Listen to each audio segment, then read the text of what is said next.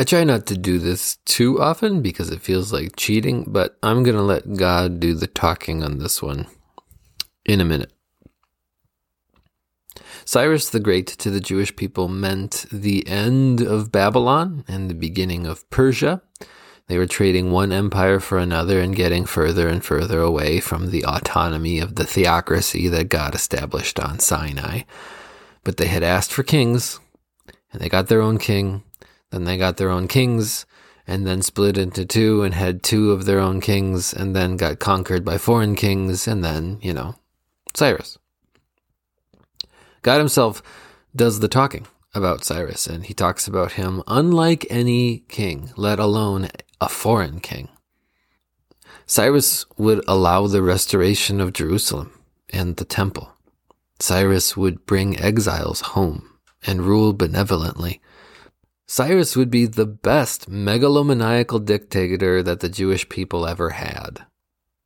And so it makes sense that God would have something to say about him through Isaiah, the prophet, long before Cyrus was even a name Jewish people knew. But what God says when he talks about Cyrus is that God would be talking through Cyrus. That's nothing new. God is never not saying something to those who will listen through history and his created order. But about Cyrus, God says that through Cyrus, God is saying that God works through his anointed one, that God forms in the womb those he will call to serve him, that God summons by name his agent through whom he cares for his people far more than they could ask or deserve. In other words, God talks about Cyrus the way he talks about Jesus. And before you hear me read what God says about Cyrus, I want you to hear me say as clearly as I know how that God doesn't wait for someone to be exactly like Jesus before he uses them to tell people about Jesus.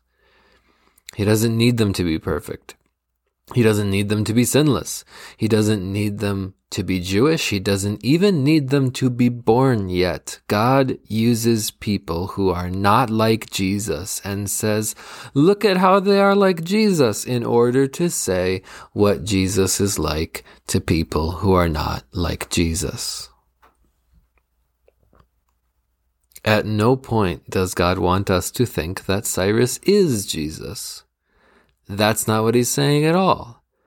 At no point was anybody supposed to worship Cyrus, but they were absolutely supposed to worship God because of Cyrus, and they were even supposed to see enough of Jesus in Cyrus to worship God because of Jesus, because of Cyrus.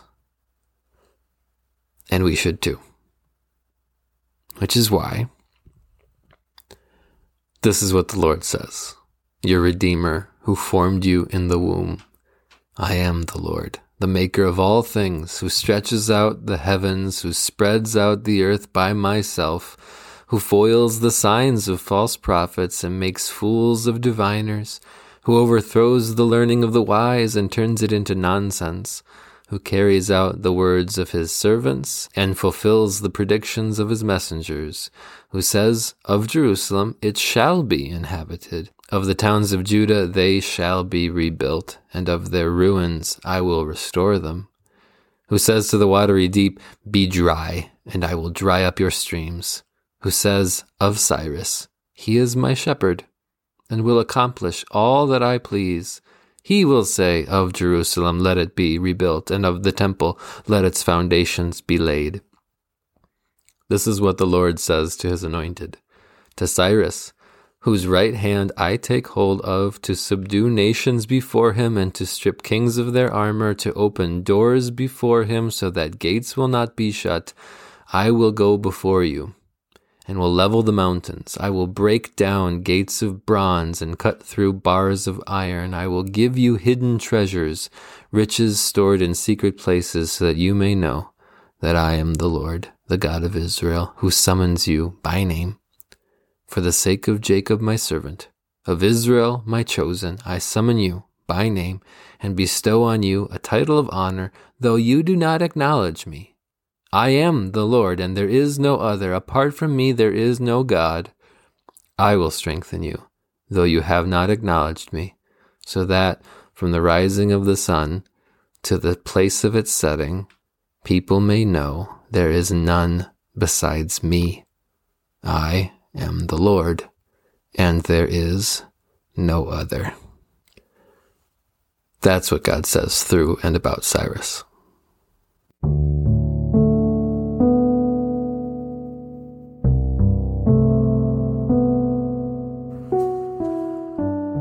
You and I are dust and breath, loved by God, bought by Jesus. This podcast is written and produced by me, Ethan Cherney, a pastor at Bethel Lutheran Church in Menasha, Wisconsin, member of the Wisconsin Evangelical Lutheran Synod. Outro music arranged and performed by Mr. Peter Shawy, who is like a spring whose waters never fail. Keep in touch. Reach out to us on Twitter or Facebook at Dust and Breath Pod, or send an email to dustandbreathpod@gmail.com. Or you could write us a review, recommend a episode to somebody else. That's the only way other people find out about the show. Now go, do what God called you to do, be who God made you to be, see what God can do with dust and breath and faith in Jesus, his Son.